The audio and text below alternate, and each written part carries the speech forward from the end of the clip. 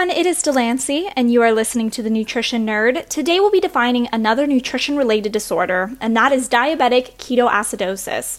Now, diabetic ketoacidosis, or DKA, is an acute, potentially life-threatening complication, most commonly associated with type 1 diabetes, though type 2 diabetics can experience it as well.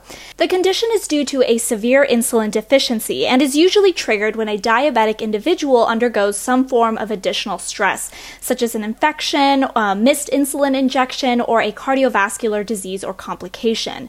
Sometimes DKA is the catalyst that leads to a diagnosis of diabetes.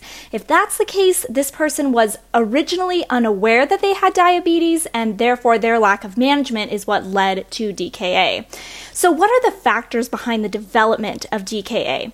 Well, when the body lacks sufficient insulin, glucose cannot be taken up from the bloodstream into hungry cells. The cells are starved and blood sugar levels begin to rise. In response to this metabolic starvation, the body increases its production of counter-regulatory hormones such as glucagon, epinephrine, and cortisol. These hormones try to feed the starved cells by producing more glucose. Thing is, the body here lacks insulin, not glucose, and so the blood sugar just continues to rise. Eventually, this burden spills over into the kidneys and glucose begins to be excreted in the urine. At the same time, these counter hormones also begin to break down the body's fat stores to provide additional energy. Ketone bodies are created as a result.